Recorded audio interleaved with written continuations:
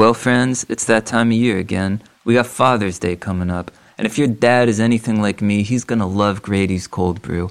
It is the best tasting coffee drink around. And if you go to their website, Grady'sColdBrew.com, you're going to see all the different options they have. Great tasting concentrates, cold brew kits that are so easy to use, even I can do it. We love Grady's Cold Brew, and we love Grady himself. He's a real dude, and he's a real friend to independent media and independent music. So if you're sitting by your computer, I want you to go to Grady'sColdBrew.com. I want you to enter promo code LATEERA20. You're going to get 20% off your first order. It doesn't get any better than that, and it doesn't get any better than Grady's. Thank you, Grady. Well, Portland, Oregon, and slow gin fizz. If that ain't love, then tell me what is, In a recent interview, Dr. Anthony Fauci said that there's a broadening medical consensus that listening to Late Era will make you stronger, hotter, and more resistant to disease. You know, it's not a guarantee or anything. He wants to be careful about making sweeping claims, but the evidence is looking pretty good. So I think that's something for everybody to be excited about. Thanks for that shout out, Tony. You're listening to Late Era, the podcast brought to you by Osiris Media, where we discuss the strange, overlooked, and provocative late career albums by classic musicians. Today we're going to be talking about Van Lear Rose, Loretta Lynn's 42nd, I want to say, studio album released in 2004 in collaboration with producer Jack White. My name is Andy Cush. I am a contributing editor at Pitchfork, and I play bass in Garcia Peoples. My name's Winston Cook-Wilson. I play music in the band Office Culture and as Winston CW. I'm Sam Sadomsky. I work at Pitchfork. I make music as BCI, all kinds of different names.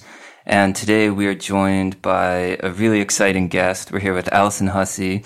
She is my coworker at Pitchfork, where she's written, among other things, definitive pieces on the Oh Brother Where Art Thou soundtrack and Dolly Parton's 9 to 5. I've been a fan of Allison's work for a really long time. She, back when she was the music editor at the legendary alt weekly Indie Week in Durham. You've read her work for No Depression, Bandcamp, NPR, Billboard. She makes a mean biscuit. We're here with Allison. How you doing? Doing all right, Sam. That was a very kind introduction. Thank you very much. It's our pleasure. Sam's great with the introductions. Really great. Try. Saying something nice about you off the top. We're very thankful to have you with us, Allison. Very excited about this. Yes. Yeah, I'm excited to talk about this record. I feel like I should admit, I wasn't familiar with this one right off the bat, and so this was a fun one to really dive into and spend some time thinking about.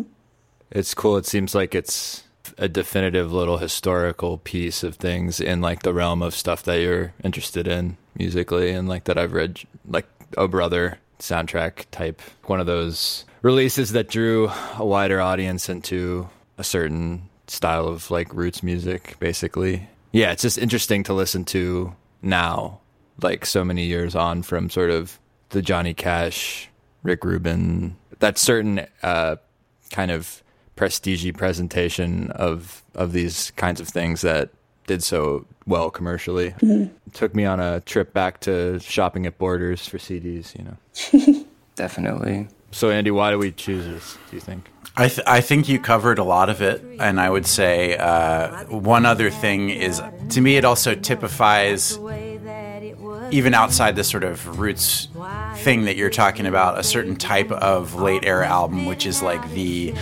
late era team up with a young hot star who's supposed to be kind of ushering us back toward relevance. Sort of reminds me of an album that we discussed a couple episodes ago, Flowers in the Dirt, when Paul McCartney teamed up with Elvis Costello. And I think that this is probably the definitive album of that type, or if not one of them. So I think there's a lot of fascinating stuff to dig into. Before we get into it, I had a little prompt for the group. What would be your dream artist to be the young executive producer and usher in a comeback for? We're Jack White. Yeah, you're Jack White. Who are you picking to do like a you behind the boards, make the album the way you want to type project? They have to be alive. No, it can be alive. If it's a deceased artist, then the project can be a bunch of lost demos were found and you get to spruce them up how you want. Yeah, I don't know about that. Do you have one in mind, Sam, while we think about it? I do, and if we want to think about it through the episode, we could answer at the end. But my answer is that I think it would be really cool to pick like an 80s hair metal band or like one of those bands like Rat or something, and then make this really like heavy, brutal, scary type dark metal album for like Profound Lore or something. I feel like if I was given the reins on a Rat album, we could make something really heavy and iconic. And it hasn't been done yet, so that's good. Some people don't need sprucing, but obviously I would do a Randy album, but I don't know. I maybe R.I.P. Suzy, but a Roaches album would be cool. Roach's album would be very cool. Yeah, they've just had such an influence on so much contemporary stuff, and they've done a lot of cool stuff, not in the not too distant past, and still are putting out music, but I could see like a whole different treatment of them, like moodier aesthetic treatment. It'd be pretty chill. Somebody who just popped into mind, also recently deceased, for me was J.J. Cale. I feel like his kind of style of production and arrangement of his own songs was always so idiosyncratic and weird that it would be cool to just kind of like give him a bunch of modern synths or kind of like a copy of Ableton to fuck around with for a few months and then kind of like make a record with whatever sounds he started making. I don't know if this quite answers the question, but this was like something I was already kind of thinking of the other day. I was thinking about Steve Martin as like a banjo player. Oh, yeah.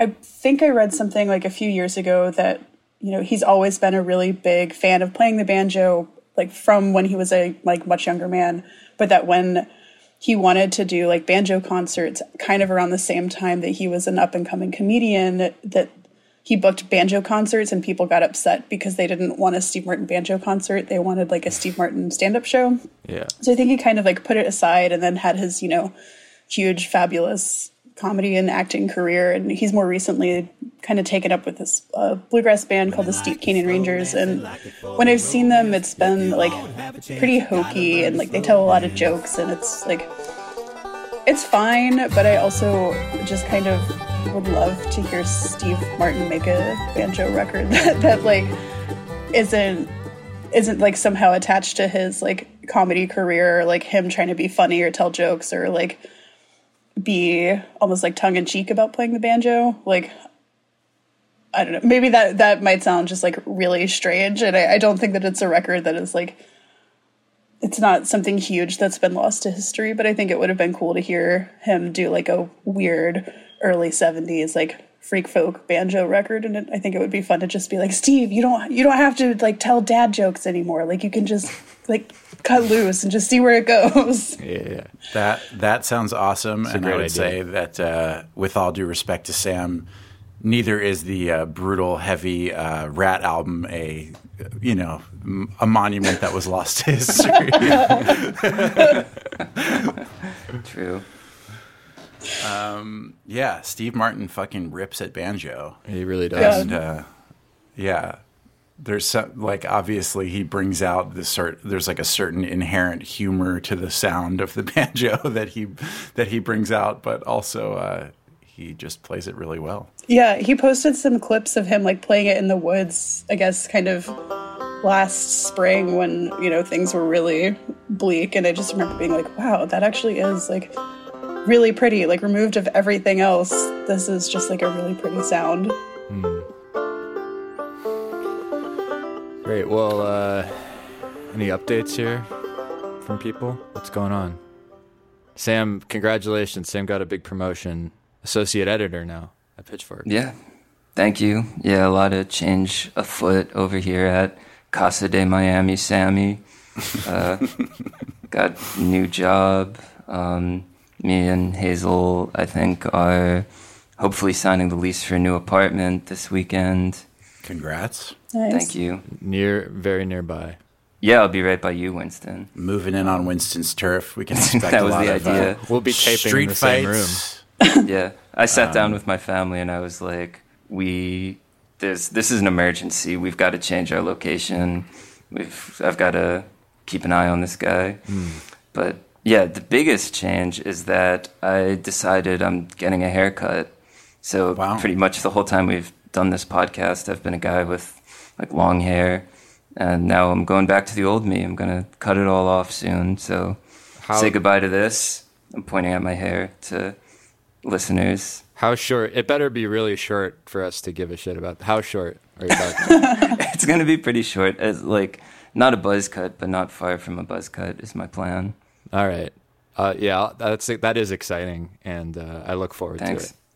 Thank you. It seems like you're close to an album title there, like not quite a buzz cut or almost not far from a buzz cut. I don't know. Well, I was hoping that Winston or Ian would put in "almost cut my hair" as like a drop while I was talking about this, and it could be like a segment, but maybe it's called the "not quite a buzz cut" segment.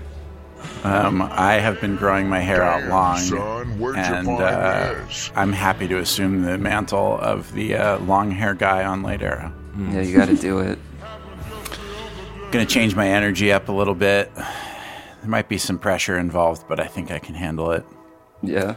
I'll tell you what, is people kind of, more strangers approach me now, like as a guy with long hair.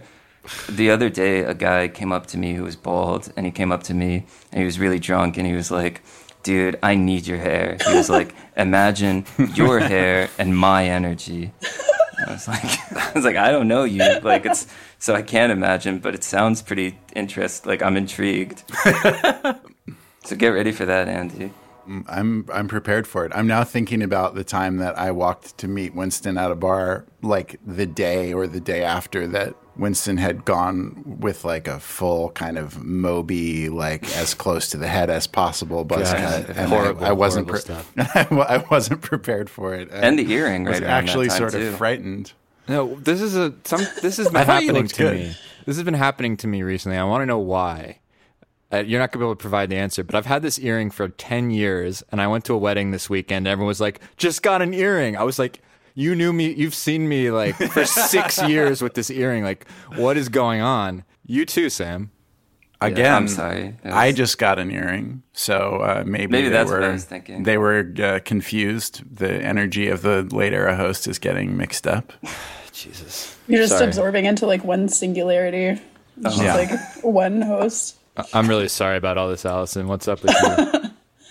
Andy, I gotta say, if you're going like the long hair route, though, you gotta, as somebody who used to have like really, really long hair, it's a big commitment, and you have to like really keep up with it. Do you have any tips for me? Hair ties are just your friend to have laying around in every corner of your house. Yeah, I need to get on that. Be careful for the strays. I used to sometimes like roll it up in my car window. I have accidentally plugged my hair into an electrical socket before. Whoa. Wow. You just gotta be careful. I'm getting just to the point where it's like getting in my mouth when I eat sometimes. Jesus. Yeah. We gotta stop. We gotta stop talking about this. I don't want to. Allison, what's up with you? What's the updates? I guess I don't have any. No, I have very little to update on right now, other than just like I've been trying to just like get outside and enjoy the sunshine and remember that like I enjoy things and I want to go places and do stuff and see people. I'm with that. So that's been cool. Amen. I think I might go see a movie this weekend, which is very exciting. Oh, hell yeah. Because the last movie I saw in a theater was Cats at 10 in the morning on a Tuesday. Oh yeah, right. Yeah, that was one of my last ones, unfortunately. And I'm ready to like reset that. Winston, what's new with you? I'm going insane, as I said, really totally insane. This has been the busiest few weeks of my life. Part of that is trying to finish the Office Culture album, but the big news surrounding that as related to the podcast is I've been using a lot of auxiliary percussion on this record, and That is big news. Went to Guitar Center the other day to buy a few items, and now I have sound effects that I can use during the show. So this, what I have here, you'll see, is a hand-woven African rattle of sorts. Kind of cool. And then here is a kabasa.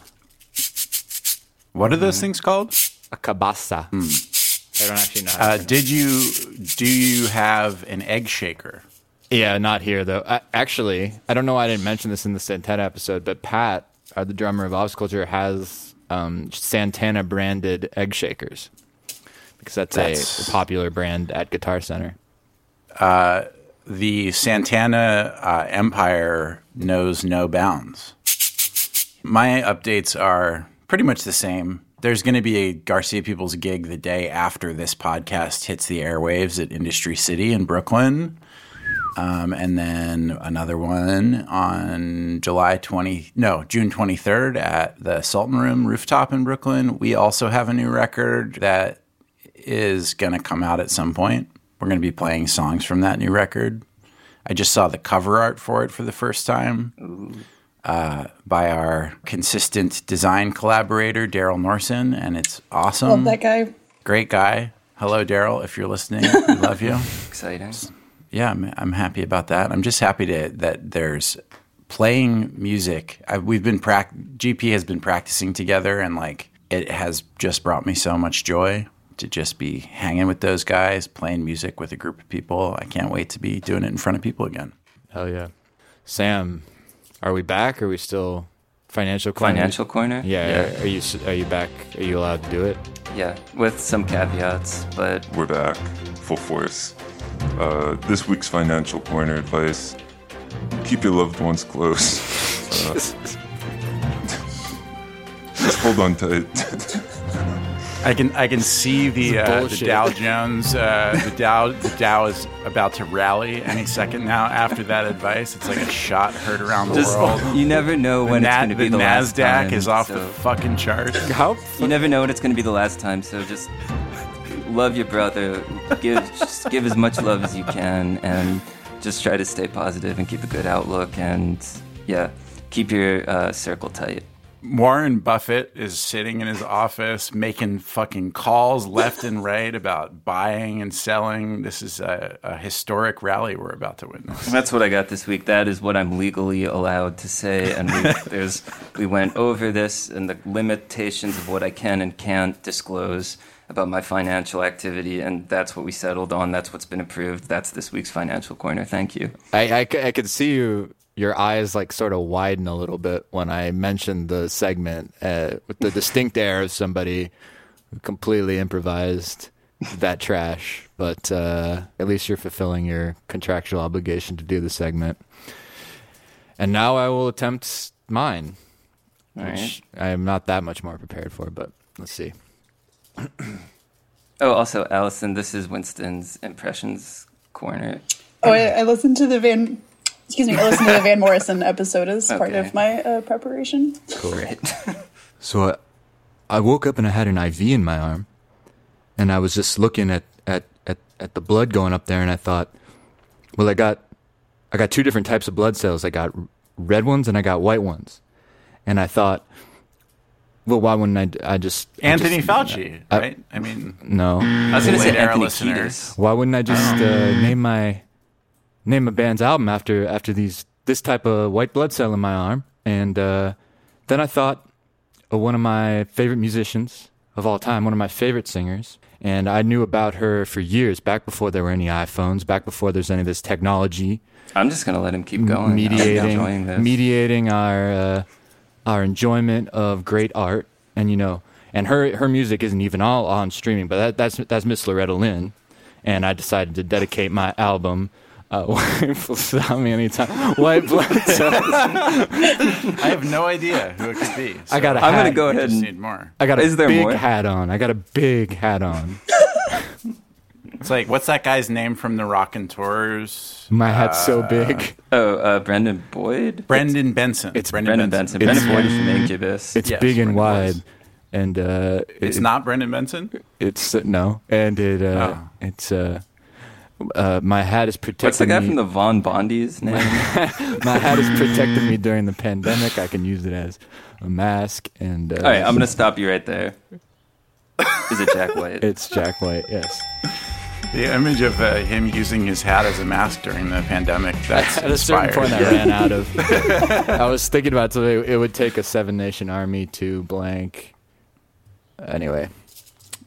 Could have been a cool little prompt. Maybe I'll probably would have gotten us to the answer a little faster. Mm-hmm. Okay, well, yes, it's true though that the I guess that's probably, I don't remember, that album came out like 2004, the White Blood Cells album by the White Stripes. He dedicated it to Loretta Lynn.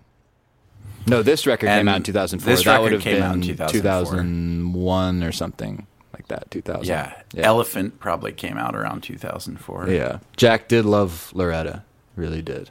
So I'll start out by saying that. Still does, probably. I absolutely hate Jack White. That's something you should know going in. He's one of my least favorite sort of figures of the modern rock worlds in terms of luminaries. But I will say he has good taste in music by liking Loretta Lynn, who's also one of my favorite, I think, just singers of all time.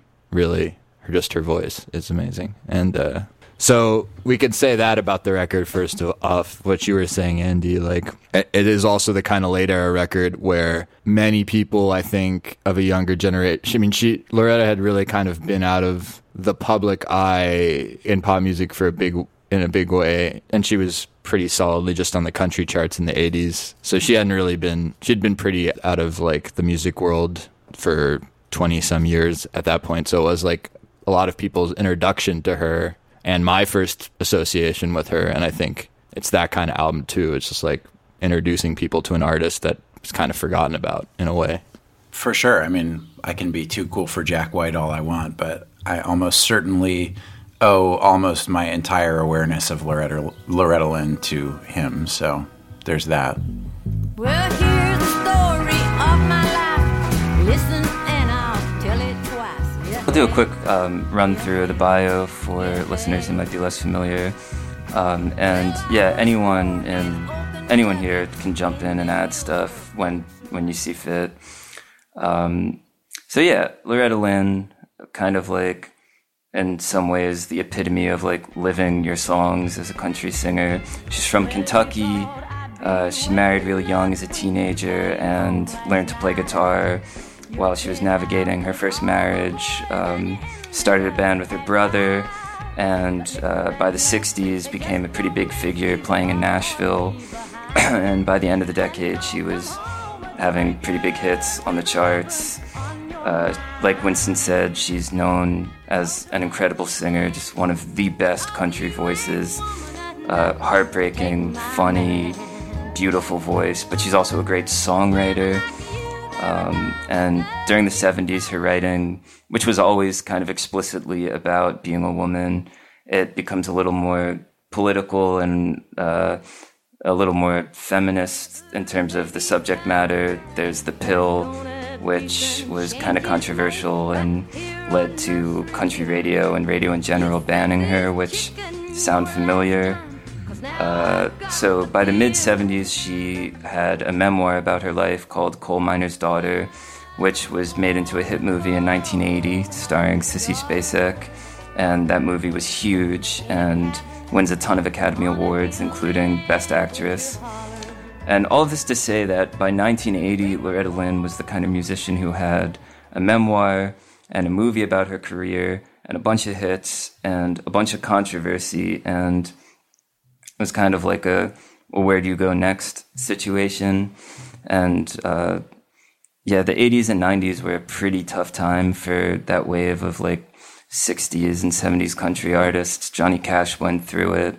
Willie Nelson went through it, where they were kind of being thrown around from label to label. And so the 80s were sort of a decade of like lasts for her. She has her last top 20 single. She has her last album on a major label for a while. And in the 90s, she kind of follows that with sort of figuring out what to do next. She writes another book. She hosts a TV show called Loretta Lynn and Friends that I really want to try to find episodes of. She makes a trio album with Tammy Wynette and Dolly Parton. That's kind of big, but nowhere near any of their peaks. And that's kind of where we find her on Van Leer Rose. Her recording output has slowed a lot. She has a sort of comeback album with Still Country in, I think, 2001.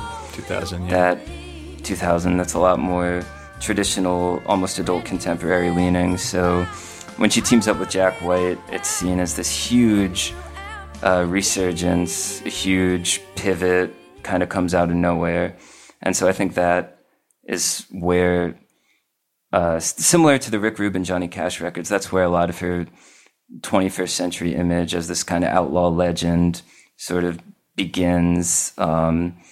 And the album's a huge hit with mostly non-country people. Like at the time, Pitchfork gave it a huge score. I think Spin gave it a huge score. Rolling Stone said it was the second best album of the year. And yeah, it kind of kickstarts this new wave of recognition for her. Memory from the past and say, child, this year's the Van Leer Rose.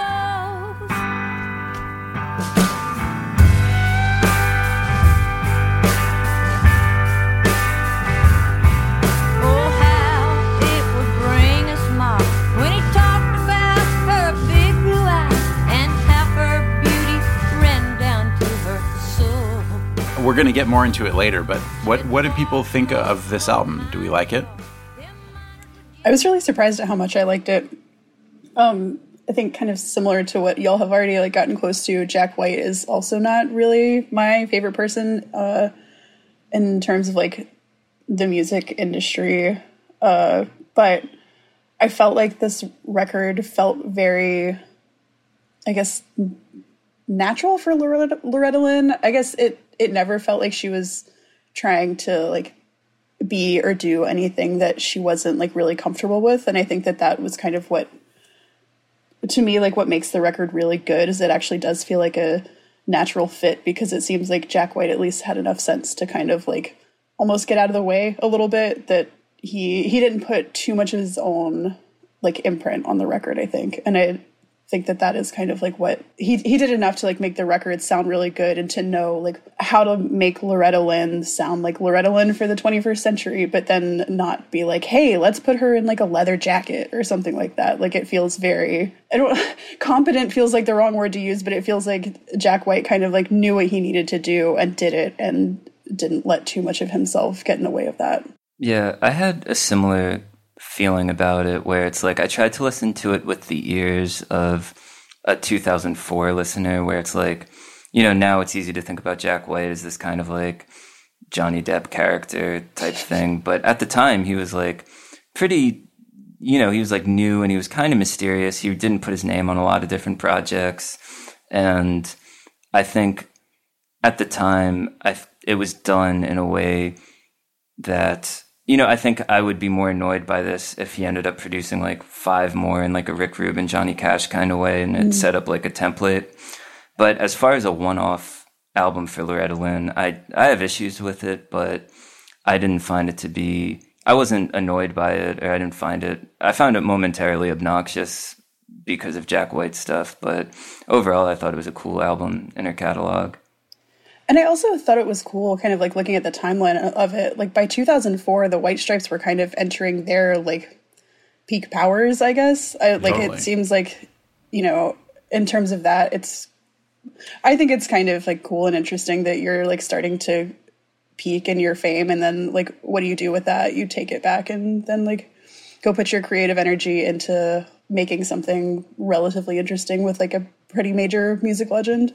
I feel with some of the thing, I feel sort of the opposite way about the record to a lot of what was just said, but like I will say I think it's very cool that he did it. Yeah, like at the peak of his popularity. I I do think that it feels juxtaposed a lot. I don't want to get into this too much because it comes out on a song by song basis, but I mean, to me, like the sound of like Countrypolitan and like Owen Bradley producing her records with her extremely like organic, present, like just so warm and bright voice in front of everything, like, and the playfulness of that, and like, I don't want to sound like I'm being uptight about musicianship, but these are like just like the like alt country like band sound, basically kind of on a song like Mrs. Leroy Brown or something, you're getting the exact same musical treatment as like Don't Go Home a Drinking with Lovin' on Your Mind or Fist City or that kind of like driving song, but you're just getting it with like, it's kind of like the honkin' on Bobo effect to me, not to be rude, but just like an overdriven version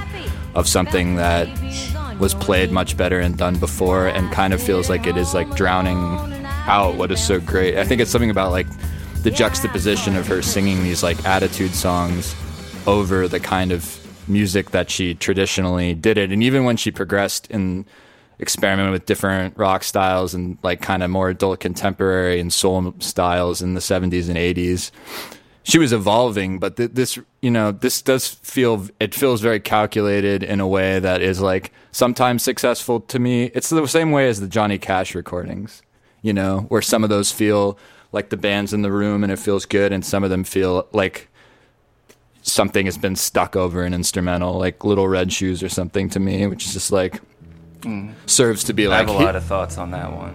I do too. Like, here is this person, Loretta Lynn, who's famous, and I'm working with her, and we're doing, I'm bringing in my friends, and we're going to jam with her. But I will say, there are so many original songs on this. It's like something must have inspired her to write this. Like, there's no album in her catalog that has this many original songs on it. And so that is relevant. Like, just to, you can hear her on the best tracks, you hear her having fun. It sounds like they're having fun. And then on the worst ones, it just is like, I really wish this had a different band that could play better behind it. Yeah, I think sort of in between. I also think I probably have the most sympathy toward Jack White of anyone here, it sounds like. I don't like keep up with his new records, but like I did love the White Stripes at the time, and I still could get a fair amount of enjoyment out of like at least White Blood Cells or everything up to Elephant. Like, if someone put it on, I would not be mad about that today. And like I said, like, had this album not come out, would I be as interested in Loretta Lynn as I am today? Like, probably not. So I feel like I can't really discount it, but like, after having been offered a way into her music through this album, like, I can say that I like probably just about every record of hers that I've heard better than this one. Mm-hmm. Like, even though it was the entry point, it would be like the last record that I would suggest to someone as their entry point, having like learned a little bit more about her music. I wasn't really familiar with her recent work other than Van Lear Rose until we decided to do this episode, and I have done a lot of listening to like the stuff that came before it and after, and like, it's, to me, it's sort of dovetailing with what Winston said. It's just more pleasurable to hear her in an environment with like, you know, it's funny. This album, I feel like there's a certain thing of like, well, we got to get rid of that Nashville slickness or something. But like, those are some of the best musicians in the world. Yeah. Like, there's a reason that they're pros. And I don't know, like the pedal steel playing on her Nashville records is just better than like the pedal steel playing on this album. So I'm glad it exists. It's cool that it's like a different sort of look at her music. And like I said, it was definitely an entry point into her music for me. But I think the thing of it being like this kind of landmark album for her feels a little twisted to me. It feels like it was afforded more this kind of a status that any one of her other albums might be like more deserving of. Yeah, I'm glad you brought up the more recent albums. I reviewed Full Circle, which is the album that came after this, 12 years later, like in 2016, and I think it's her best album of the 21st century. I really like it a lot, and I think it has some new originals, has some old originals, has some like folk songs that meant a lot to her as a growing up, and I just think it makes such an infinitely better case for who she is as an artist. And I do think that, like, despite the fact that her name is on a lot of these songs and they deal with the themes that she has dealt with without her career, it does feel like really placing her in another context, sometimes in a way that almost feels, I don't want to say exploitative, but just like Full Circle gives like it almost like gives you a tour through her career and musical outlook in a way that, I don't know, that just gets drowned out here, because in those simpler contexts, you hear a lot more of the playfulness of her singing, and she has things like that really adept guitar playing to play off of. It's like another voice in the song that she like interacts with. And so kind of bludgeoning in some of these songs, at least when I was listening to, her voice sounds kind of drowned out or compressed. It doesn't have the same, I don't know. I don't know if I sound, please critique me if I sound too like traditional, but I was trying to be open-minded, and I just found that like the songs didn't breathe as much, or the meaning didn't. Her vocal performance is normally so affecting, and I did find that. Don't get me wrong, the more stripped down songs on here are a lot of them are really nice. Stuff like Family Tree I thought was beautiful, and Miss Being Mrs. is great too. That was like the single, and I know a lot of people love that one. But how you loved on me, I can almost feel you with me here in this blue moonlight. Oh, I miss being Mrs. Thinking about her as a songwriter and thinking about those classic Nashville albums, I think she had all the albums, they're kind of, the concept was there'd be a really great kind of like attitude song that she wrote that would be the center of the album, the name of the album, and like Fist City or Squaws on the Warpath, Rated X, whatever it is. And then there would be like a lot of other people's songs and traditional songs, and then maybe a couple more of hers, but it was kind of like each album was like a highlight for like one of the best country songs ever written by Loretta Lynn, And so it is kind of crazy to see this Loretta Lynn record that is all these new originals. And it kind of, it's like it makes her out to be like a different type of artist. Like it's like this real like auteur statement of that people would eat up at that point. Like in the 2000s, it'd be like, oh, she wrote all these songs. She's not just a country singer, like she's more than that.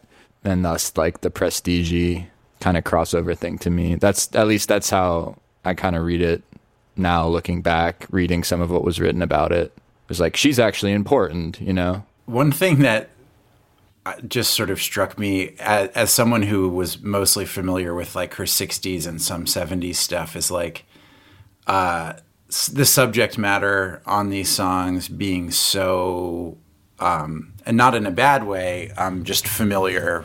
She basically throughout her entire career returns to songs about her upbringing in Kentucky, songs about infidelity, and songs about kind of simplicity of life, and with that, like, faith in God. But it sort of reminds me of like some painter who spends like decades kind of like painting still lifes or something, trying to get to some deep essence, like through returning over and over again to kind of the same subject matter. Like, it's sort of like incredible to me that 50 years on from her start, like she's still finding new ways to write about being a woman who's going through a spouse who's cheating on her. Like it's like Scorsese and Gangsters or something like that. Like I find that sort of like impressive and like almost noble. Allison, what do you think about that, or what songs or like elements of this record did you like the most? Well, so it's just interesting hearing y'all like talk about your perspectives on this record out loud. I think it's just made me realize how differently I think we have all like perceived this record. Just like the ways that y'all have been talking about it are not, that wasn't like stuff that I had been thinking about with this record, because like to me, what I found really impactful about this is that like, and I think kind of why I like this record is because it, you know, Loretta Lynn is somebody who had like a really long and really impressive and like really, it's just like a really incredible career that she worked really, really hard for. And, you know, she had a tough life before that, you know, like being a woman in the music industry when the entire time that she was in it could never have been easy. But to me, this record kind of made me think about the ways that like our culture and the music industry especially treats women as disposable, especially kind of once they get past a certain age. You were just talking about kind of how, you know, after the 70s, she was like less productive in the 80s. And, you know, like this record was kind of a big turning point, you know, to kind of like bring all this attention back to her again, like I said earlier, like in the 21st century, and, you know, really revitalized her career. And, you know, it's a record that she sounds really comfortable on. She, like y'all have said, like she sounds like she's having fun. I think that the Little Red Shoes, the like song, I think that that's a really interesting piece, because if you like look at the kind of story she's telling, like, you know, whatever you think of like what the kind of jamming going on in the background is, like whatever you think about that, like the story that she's telling in that piece is like really kind of wild. Yeah, it's crazy. And told mommy that I was going to die, and that happened like 4 times. So I didn't walk till I was almost 5. It was kind of a mess.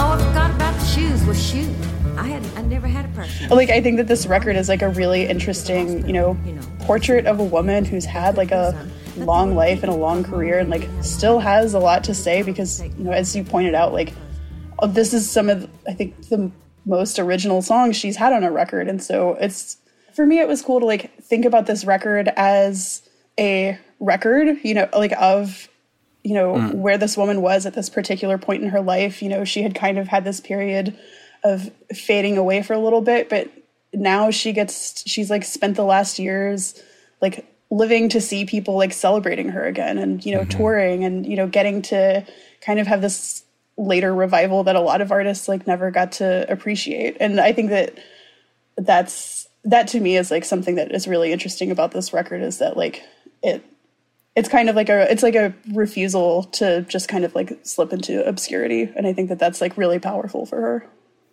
Yeah, I think that's a really good point. And I was thinking about what you said, Andy, with the idea of it was your gateway, but you wouldn't recommend it as other people's gateways, where I think that is true, like when you've spent time with everything that came after it, where it's like she's made a lot of records since this one that sound more like a traditional Loretta Lynn record. But a part of me is like, I don't think that I would have, like, because I guess I was like 12 when this came out. I don't think if it was one of those records that had come out at the time, I don't think it would have captured my attention the same way. Right. You know, like I kind of think it's, which is what I mean when I talk about like listening to it with 2004 ears, where I'm like, at the time we didn't know that she was going to go back to like her old school way of making records, you know? And so it's hard to say like which one would serve as like a better late era statement for her. But yeah. Totally. And listening to you talking just now, Allison, does sort of like change my perspective a little bit, because it's like, it's still not my favorite Loretta Lynn album, but it does, like, what you're talking about, like, I feel like it did sort of grant her this new, like, level of recognition that, like, in a way that maybe a more traditional sounding, or like a record that sounds more like an old Loretta Lynn record or whatever, like, wouldn't have done. Like, it seems like it was this kind of like, it did something really interesting and powerful to her kind of legacy and her career that like I don't know that another record would have done. And it seems like good that unambiguously good that happened. So I don't know. Yeah, I agree. And it complicates my feelings about it. I agree that it is unambiguously good that it happened, and definitely like it's so rare for so many artists to get a shot. And you see older country singers of her generation or after, like, you know, like I feel like maybe this isn't a great example, but I was thinking about like Tanya Tucker recently, like getting some more attention for her record, things like that. People who were these really unique voices for female country singers at a certain time kind of getting revisited, and how that was like nowhere on the scale of Van Lear Rose. And so, yeah, it's very difficult because I'm just sort of trying to talk on one level, just completely aesthetically and musically about how this functions, and also like what kind of makes her old music powerful. And there is this thing about how you view Jack White's role in this, or how you like literally hear it. To me, the thing that I think we don't sync up on is the way, you know, Jack White's at the height of his popularity, right? He's like this auteur rock guy, and he's coming to produce, and very much produce, this record. And so when I hear something like Little Red Shoes, which is like, if you take the music away, that's what Loretta Lynn sounds like. That's the pacing of her talking in an interview. And that's the story. Those are stories that she has. That's, you know, Coal Miner's Daughter. That's like autobiographical things that throughout her career has been in her music. Only this time it sounds like there's been an instrumental written to the pacing of her talking, which is like, okay, so maybe that's powerful, or maybe it feels a little weird to me. I don't, you know, maybe it feels like Jack White being muscly, and maybe it doesn't. And so like maybe like turning up the amps and like doing like a distorted Bo Diddley thing over like what's it called? The blues, kind of the blues one. Have Mercy. Like maybe that's like Loretta Lynn wanted to do it. You know, it's hard to, sometimes it just feels like the Jack Whiteness muscles out the other thing, but that's sort of a subjective vibe. I just think that when her, you know, I didn't hear her voice and her attitude as being necessarily served by the instrumentals and the treatment all the time, which maybe doesn't count for anything and maybe is a completely subjective thing. But I do think it's worth noting that like when Loretta Lynn came back with records after this, they didn't get anywhere near the same amount of attention. It wasn't like Loretta Lynn was revived and then everyone cared again. It was like people were really fucking into Jack White. Like that's a big part of it too. I mean, talking about like sort of an outlaw thing, he was providing with her with what is kind of like an edge, quote unquote, like at the time, that was his thing, and got people to take her seriously along the lines of a certain criteria. So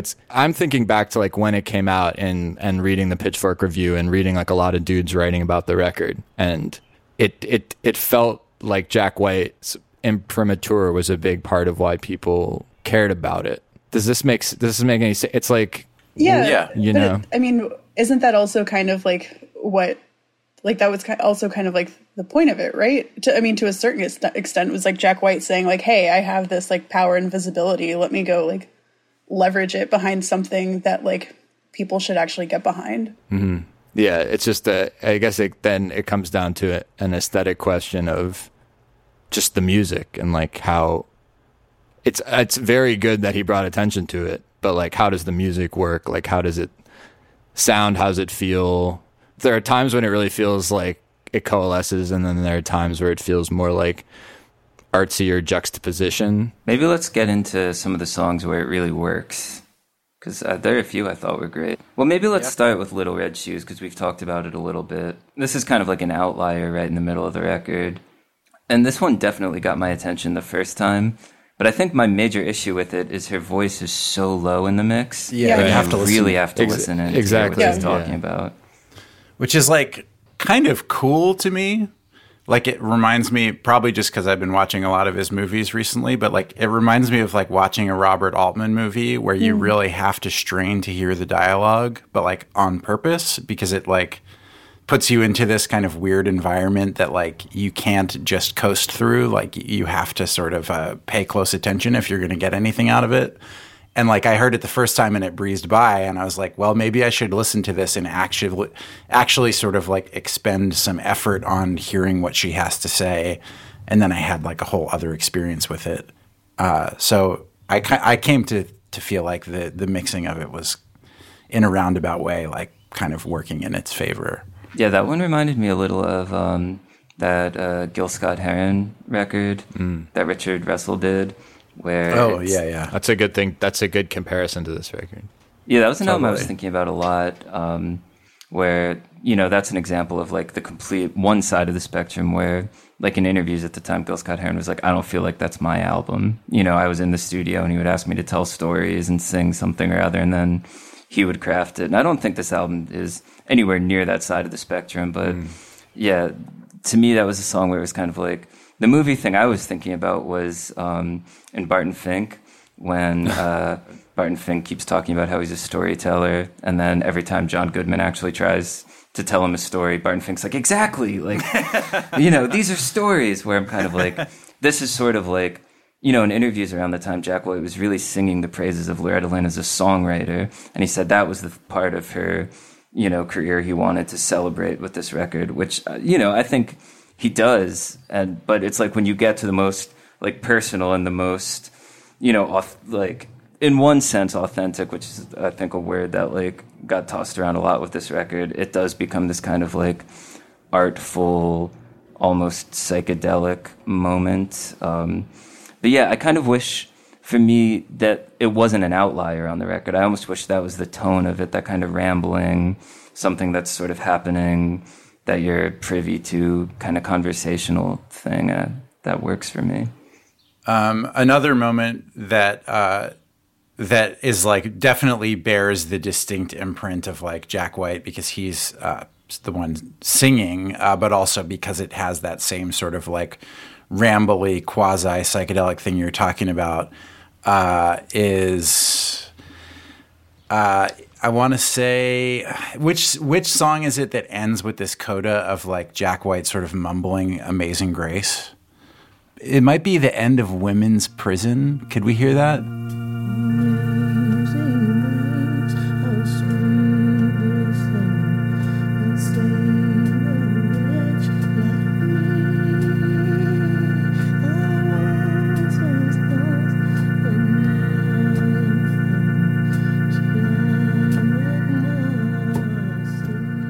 Just like this kind of totally unexpected moment, but that I found similarly to what you were saying about Red Shoes, Sam, whereas like this is quite weird and is an outlier on this record, but like I almost wish I was hearing more of this kind of weirdness here. What was your favorite song, Allison? I did really like Portland, Oregon. That was one that I've like, when I put the record on for the first time, I was listening to it in the kitchen. And then as soon as that started, I was like, what is this? And like, where is this going? Because it's just like the kind of weird, like psychedelic sort of start to that one feels, you know, that was like not something I would have expect to encounter on a Loretta Lynn record. But I was surprised at how much I liked that one. Again, even the fact that it's like a Jack White duet, which I would be like really resistant to. I like was surprised that I liked it. That was the big one from the record too. Like I saw it was on like the Pitchfork's list of one of the greatest songs of all time. Or I forget what it was, or of the night of. I think just like the decade 2000s or 500 songs. Yeah, I think I was less resistant to this when I thought about how important duets have been to her throughout her career, like all the Conway Twitty albums. So I'm like, well, it's a cool like kind of throwback to that mode. But musically, this is like so White Stripesy, like especially that part. Yeah, riff. Yeah. Yeah, there were moments where it's like, okay, Jack White definitely wrote that guitar part, right? Like, right. And I guess maybe it's a way to just not like taking any writing credit as a way for Loretta Lynn to make more money off this record, you know. But there were a few musical gestures that it's like sort of hard to believe that he didn't have some hand. Yeah, the entire syntax of this song is like a White Stripes song, right? Like even when it ducks out for her to sing and then comes back in, like that's all over the White. You know what I mean? Like Yeah. Which is like an arrangement thing, also though. Yeah, but it feels like that is an arrangement thing that is a Jack White thing. You know, he does that so often. Yeah. That doesn't mean anything about like who wrote what. I'm just saying like it function beyond even the guitar riff. The way the song is put together is it and like the everything. It leads one to believe that he took the most active role in writing it, but I could be wrong. Another thing that I kind of thought about like with this record was, you know, trying to think of it from the mind of like, okay, and this is kind of the way that I have, you know, that I listened to music a lot as a teenager, was being like, okay, this one artist who I really, really love, let me like absorb everything they've ever touched. And so I was thinking about like, okay, what if I were like a really excitable White Stripes fan in 2004 and wanted to hear everything Jack White did and listen to this record? And like, I think that, yeah, it does bear some like very obvious like Jack White touches. And I think that like, if this had been the first thing I had listened to, you know, like coming into Loretta Lynn for the first time and had heard these things that like felt kind of familiar, but still kind of, you know, comfortable, I guess, to a certain extent, and then got into the Little Red Shoes. I think that the Little Red Shoes piece is almost like, it almost feels kind of sneaky in a way, if that makes any sense, of just like, yeah, here's a singer-songwriter who's, you know, got all these great songs, but then like there's so much more to her and her life beyond like whatever you get on this record. And I like, to me, I think that again, kind of thinking about this record as something that a White Stripes fan might pick up, it to me like was interesting to think about the Little Red Shoes piece as kind of a, I don't want to like tease, doesn't feel like the right word either, but to kind of say like, oh, but you know, this isn't, yeah, this is more than just like a few good songs, that there's like there really is a lot more to dig into here. Yeah, it's like a hint of the wider world that's there for you to explore if you choose to. Yeah. That one feels like the Gil Scott-Heron moment on it. And it's worth noting, like, you know, one of her biggest commercial success of her career, The Coal Miner's Daughter memoir, movie, album, like, it's all centered around her as a storyteller. Like the songs are storytelling songs. It's a memoir. That's been a huge part of her career. And here it kind of feels like taking a story from her and putting a backdrop to it, which does give you a sense of who she is as an artist, but it's a very different presentation, I feel like, than all that stuff was, which she took a really active hand in. And I think of it as like in the very basics of her career, there's a lot of Little Red Shoes. One thing I found myself thinking a lot while listening to it is like, it's such a hard balance to strike when you're dealing with this kind of late era release, where it's like young producer with a really identifiable sound, legacy artist who has so much work behind them, you know, and it's like Allison was saying, it's like you can hear Jack White trying to be like, how do I make this sound like alt rock music or alt country or whatever in 2004? And then on the other hand, you hear him as a fan of Loretta Lynn being like, what's the album I want her to make? So in some ways, to me, this strikes a cool balance where it's like, you know, the side of him that's like, I want Loretta Lynn with a band in a room playing a bunch of songs she's newly written, you know, with a producer who's not trying to like gloss it up. On the other hand, you get something that's like, you know, we really need to crank up the amps. Like, I think I read somewhere that like her family has never been a big fan of this record, but it's, you know, I think because it's like probably the furthest from, you know, like classic country that she made. I just was going to note that all of her subsequent work has been co-produced with her daughter and recorded at her house. Just, I don't know. So, there is this kind of sense that it bounced back from this. Yeah, and so, I mean, for that reason, I think, like, the way it stands out alone in her catalog makes me approach it differently. And, you know, when you compare it to records that follow a similar formula of, like a currently popular fan sort of working alongside an older artist they admire. I think it doesn't fall into the traps that something like the Gil Scott-Heron record, which I also like, does fall too. into.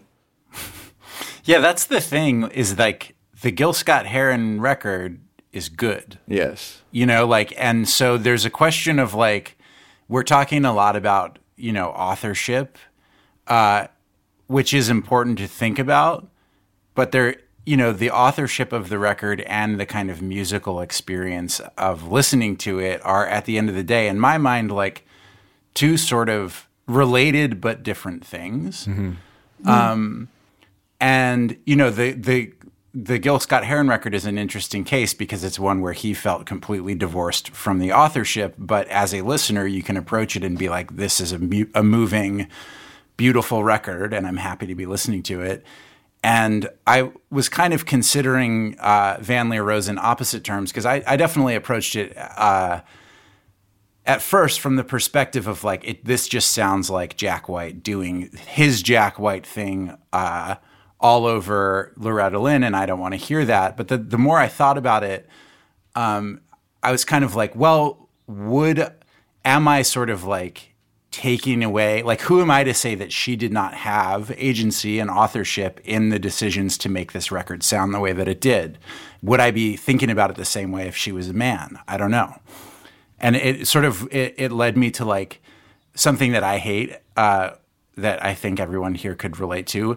People who like hate on the Jaco bass playing on Hejira by being like this dude who's just sort of like farting all over Joni's beautiful songs and kind of like making it about his ego. But in my mind, it was like Joni had a way that she wanted that album to sound, and she picked this dude because of the way he played. And so he's like slotting into what her sort of vision for the record was. Not to get too far afield from Loretta Lynn here, but I'm like, okay, maybe that's the same scenario. Maybe Loretta Lynn like was, maybe this is her auteurist vision where she's like, I want to make this kind of record, and Jack White is helping me do it.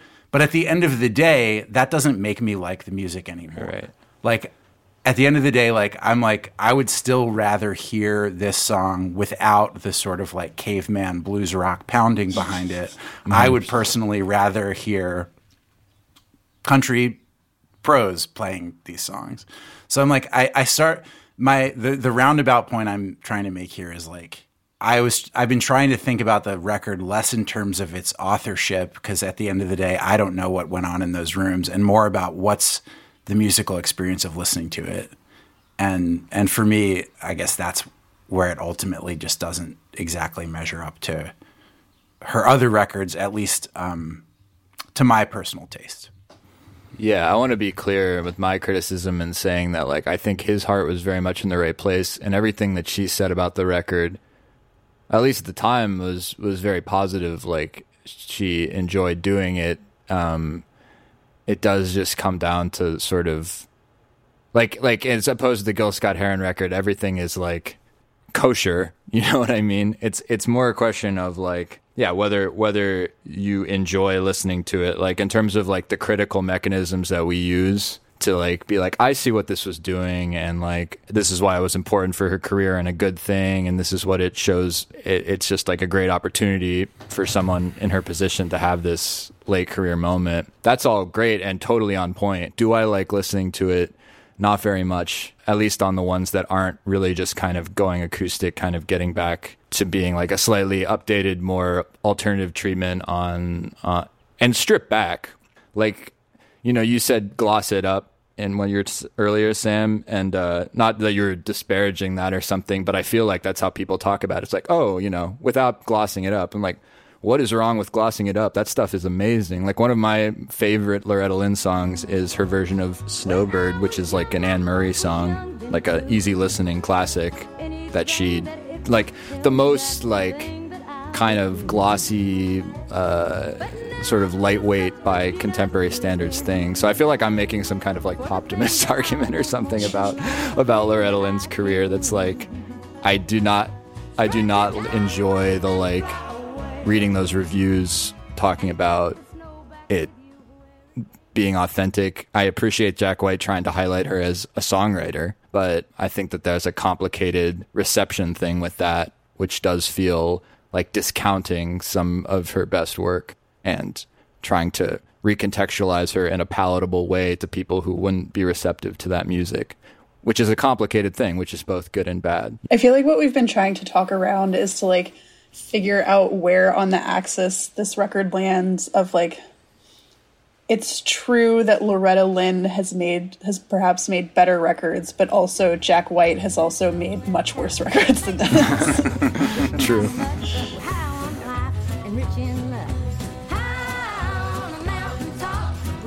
Howdy there, hi there. This is Ian Wayne. I'm the mix engineer for the Late Era podcast, and I'm here with my bandmates in Office Culture.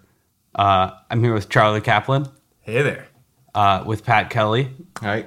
And of course Winston Cook Wilson, co-host of Late Era, and we're here today to talk to you about a product that we all love. Grady's Cold Brew. That's right. Grady's Cold Brew is a New Orleans style chicory cold brew that's made in the Bronx. Why are you talking in a voice? Sorry, yeah. Just I don't talk know. more like a normal guy. Grady's Cold Brew is delicious New Orleans style brew. Failed. Somebody else should speak. Charlie's a big fan of Grady's and like a longtime customer, just on his own, just privately, like independent of the podcasts, and is an iced coffee freak, like on a level that only I think I reach. So Charlie, talk a little bit about your love of Grady's, your history with it. I would like to think that I'm a long-time Grady's drinker and supporter. I don't drink it because I want the fame or the shine or because I have some big platform where I could like make it my brand. What are like, you trying to say? I'm just talking about Grady's. That's a nice coffee hater. No, actually, I drink iced coffee and I like it. Just after I've had my hot coffee, it's an occasional treat, not a daily drink for me. You're in luck, Pat, because Grady's makes hot coffee too, or you can make Grady's hot also. Oh. And I know that from having myself visited the Grady's website and used their code LateEra20, Right? Yep. to get a discount on a huge order of Grady's. Now, I ordered the bottles of cold brew because I'm a cool cat, but you're a hot feller, so you might be more interested in getting the hot coffee. Mm-hmm. Wow. You heard it right from Charlie's mouth. That's right. We call him Charlie Horse. Charlie Horse. Yep. What's that in your trough, Charlie Horse? Ooh, I got a delicious combination of barley, hay, and Grady's original chicory cold brew. Wow. They're gold. It helps me get started in the morning for a long day of work out in the fields. Don't be running too fast, we'll turn you into glue.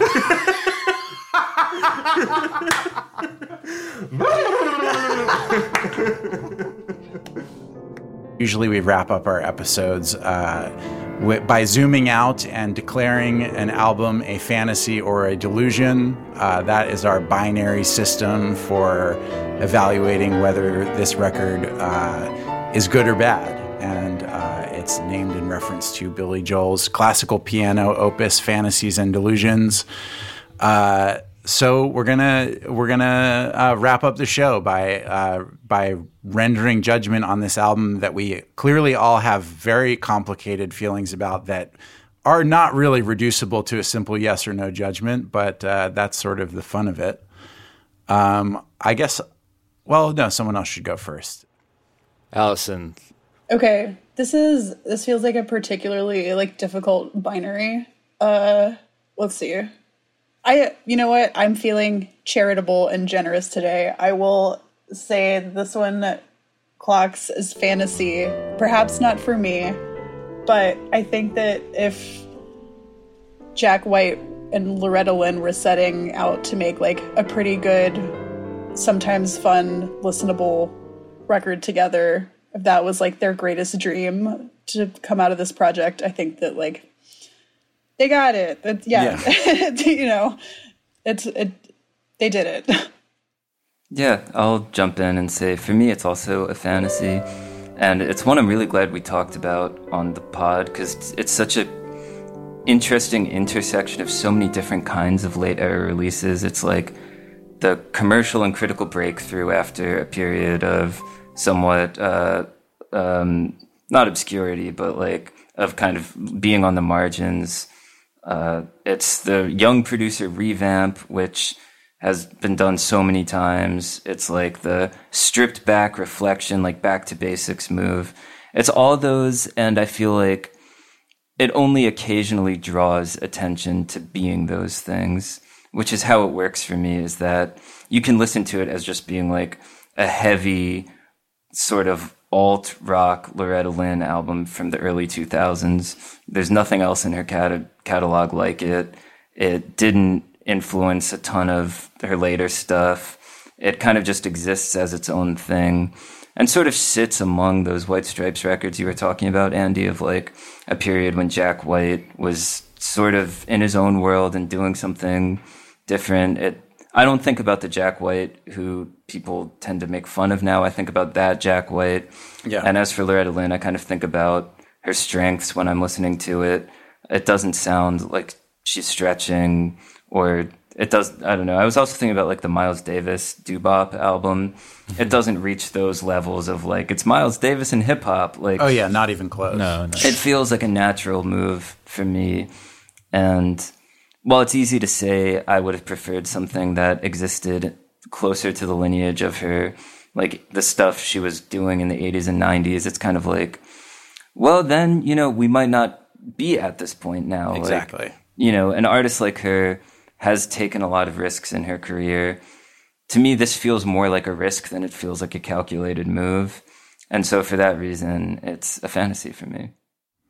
This is one of those moments where, for me, the fantasies and delusions kind of framework starts to break down. Back on Welcome to Chicago, we at least had 3 different options to choose from, 25 or 624. And if we were on a Welcome to Chicago episode right now, I think I would give this a 6. But I know I have to choose.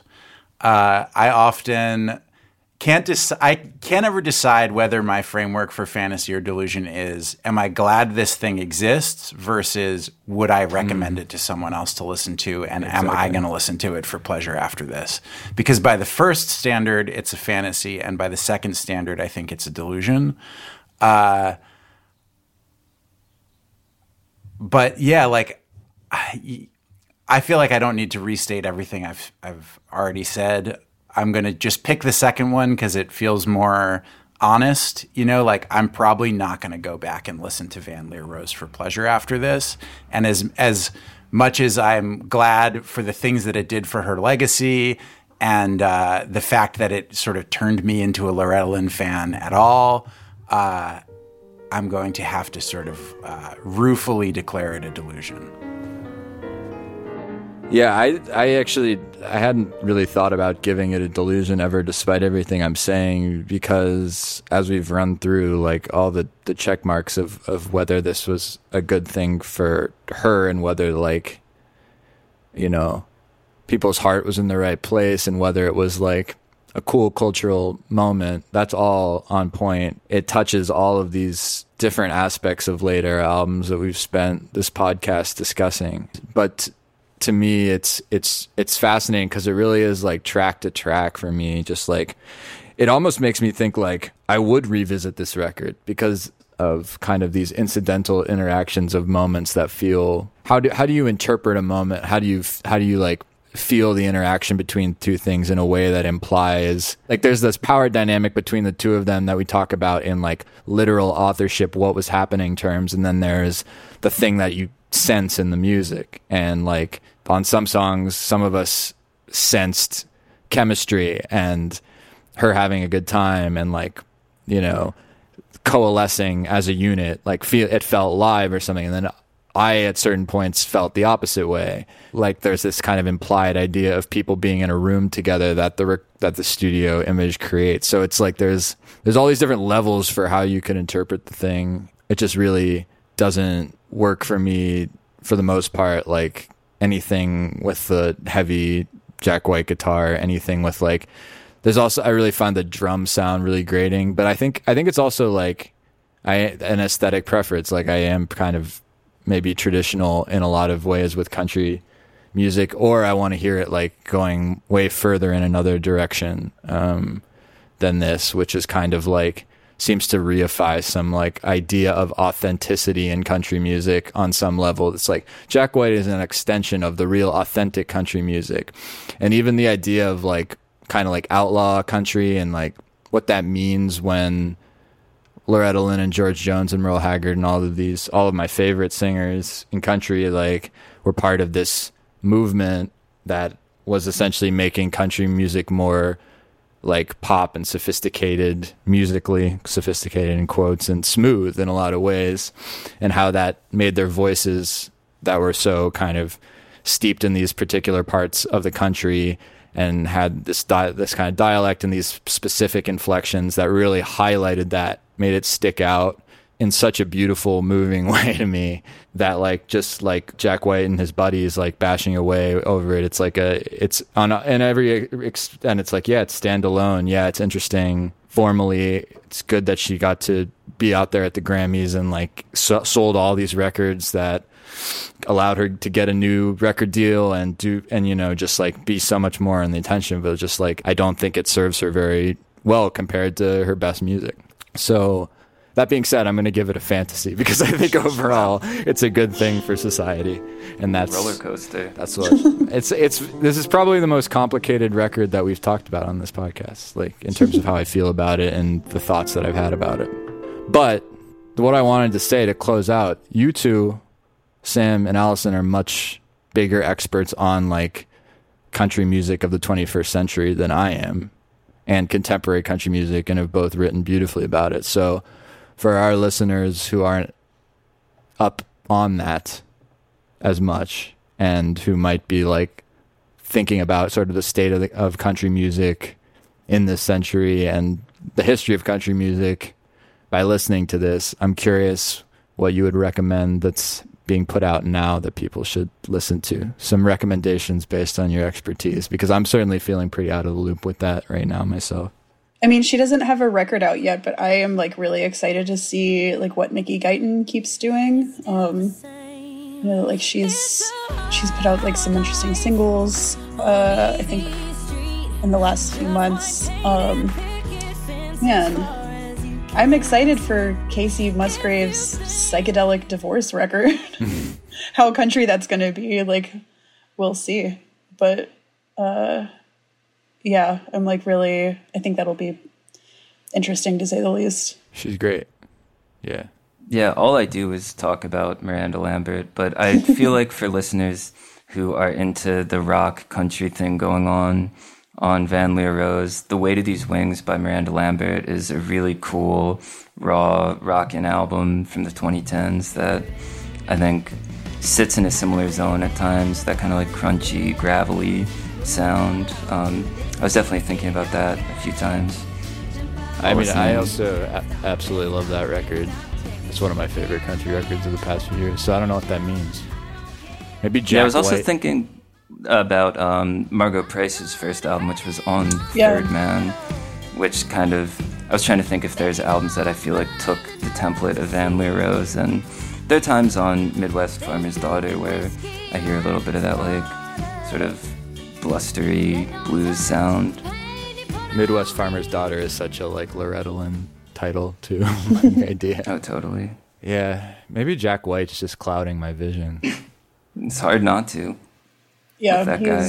That hat takes up so much room. You can't really see past it. We've got a bad connection on our minds.